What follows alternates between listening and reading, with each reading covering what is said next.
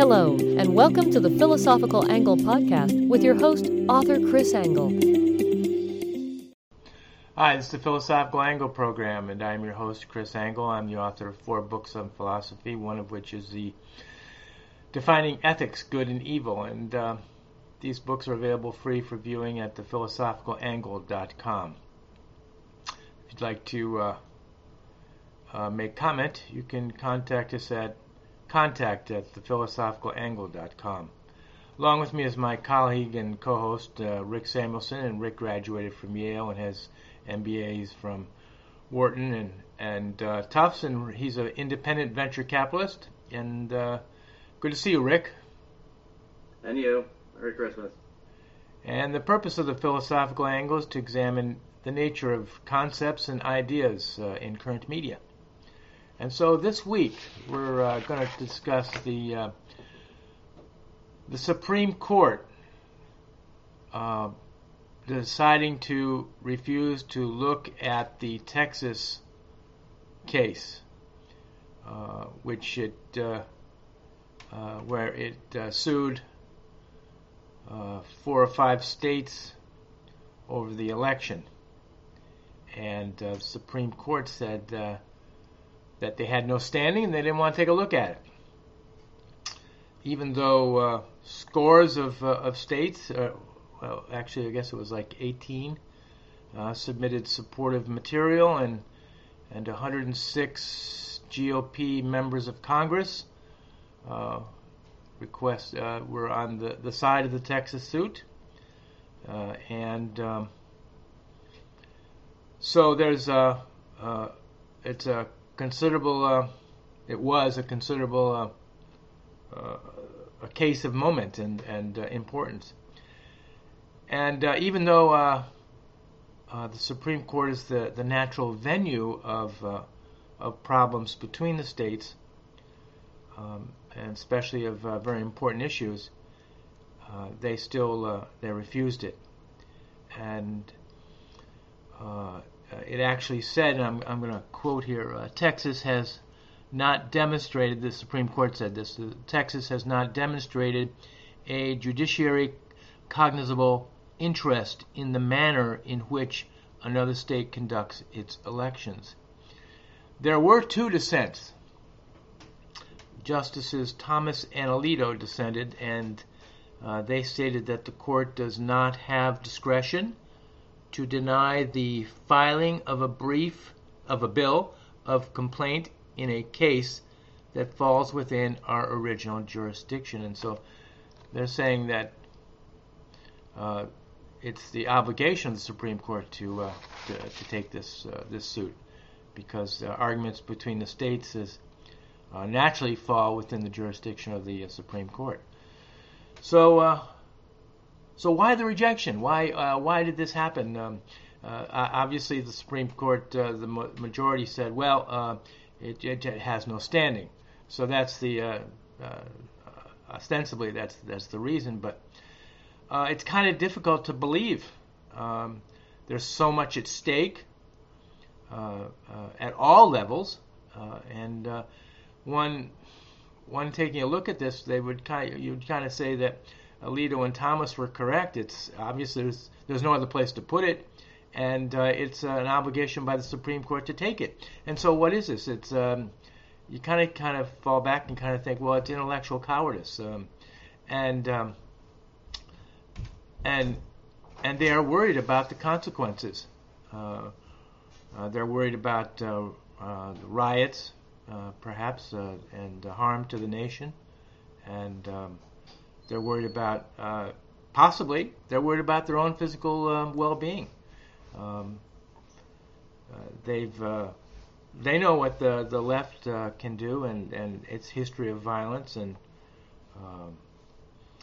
they've been perhaps influenced by the violence of the left. And all you have to do is look at the history of the left and to know that they are capable of great violence. You just have to look at the history of all the great left leaders, such as Stalin and such as Pol Pot and Mao and Hitler, and I know some people would say, well, Hitler's of the right, but actually, the word Nazi actually means the Nationalist Party, the National Socialist Party, and so you kind of come to the conclusion that, in all respects, that the Supreme Court is they're cowardice. They're cowards here in not being able to take this this lawsuit. So, it's we can make a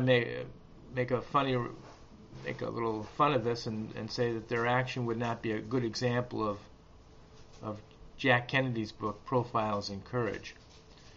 So, are there any other consequences we could come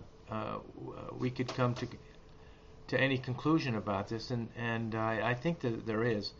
I think that we can conclude that they knew that if they took the case, they knew what their conclusion would already be, and that they would have to side on the side of the plaintiffs, but they wouldn't want to, because they think that the violence of the left is probably has intimidated them, and so it's best that they decide it's best that they don't take the case up front, because the specious reasoning to just deny standing is a lot easier to make than specious reasoning that would be employed if they had to make a conclusion on the final briefs that they would have to determine their conclusion about the case. So really, we can only conclude that they're just afraid of the left, and that's why they did what they did. And so let's ask Rick to see what he thinks of all this.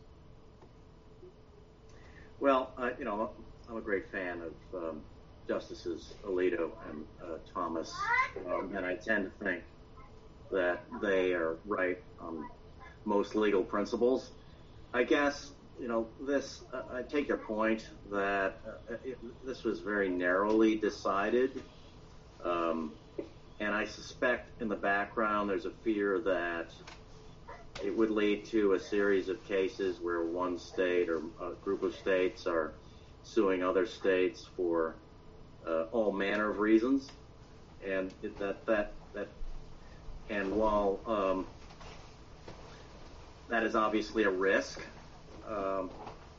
clearly the fact that the voting standards across the states vary, the methods vary, the reliability of those standards varies, and the fact that there were measures taken late in the game, under the pandemic craze, if you will, to alter the normal procedures.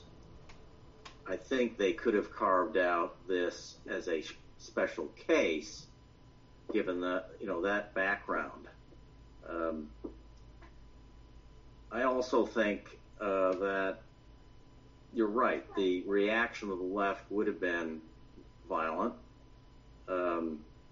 and is that a legitimate concern? Probably. Is it violence on the scale of the Civil War? Most certainly not. So, there's violence and then there's violence. So I think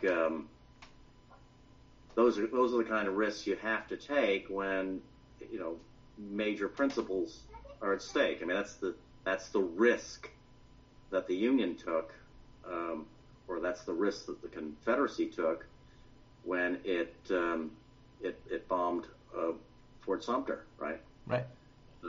Because what followed thereafter was basically a foregone conclusion that there would be violence, and it was settled 6 or 7 or 800,000 lives later. Right. So you have to weigh the principle versus the sacrifice of the nation. Well, I mentioned that because there was a case where it was the greatest war by far in the history of our country. Many people died, many more were injured. And compared to what might happen on the part of the left in reaction to any Supreme Court decision, I mean, it's orders of magnitude greater. So I don't particularly fear the left in that regard. Right. The sacrifice that they would make to create violence is nowhere near what the history of the United States has already endured. So I agree with you. Yeah, that's a good point.